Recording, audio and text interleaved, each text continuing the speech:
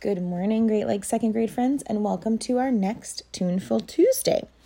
Now, this week's Tuneful Tuesday actually goes along with our Thoughtful Thursday, which will come later this week. It's a book called Swimmy by Leo Leone, and it talks all about a little red fish who is very brave and goes on a wonderful adventure and, in the end, helps his friends.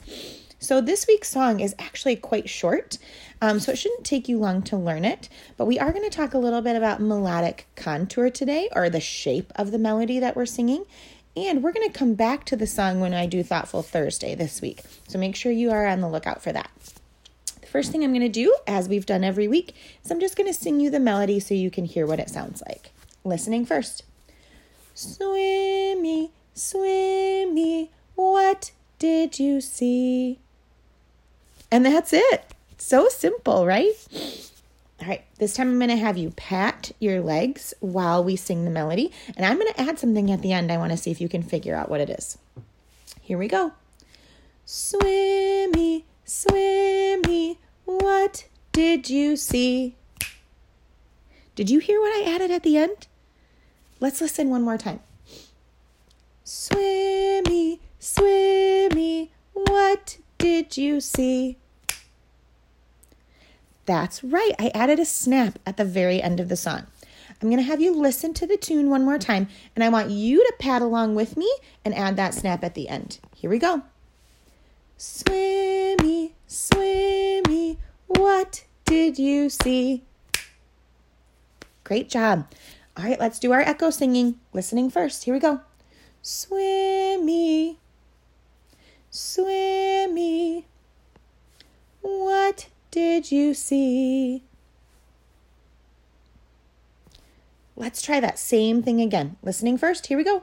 Swimmy, swimmy, what did you see? Great job, everyone. Now, this time when you're echoing, I want you to move your hands to the contour or the shape of the melody. That means if you're singing a high sound and then you go to a low sound, your hand moves from high to low. Or if you're singing a low sound and then you go to a high sound, your hand is going to move from low to high. Let's do it in those small chunks again to see if we can't figure out what it is. Listening first and then echoing back to me, showing the contour with your hand. Swimmy, swimmy, what did you see? Now let's talk about that word swimmy. Let's listen to it again. Swimmy. When I'm showing the melodic contour of that with my hand, I'm moving from high to low. I hope you heard that too. Now, we sing that word swimmy twice. Let's see if it's the same. Swimmy, swimmy. That's right. It is the same both times. So my hand is going to move from high to low, from high to low. Now let's talk about the last part of the song. What did you see?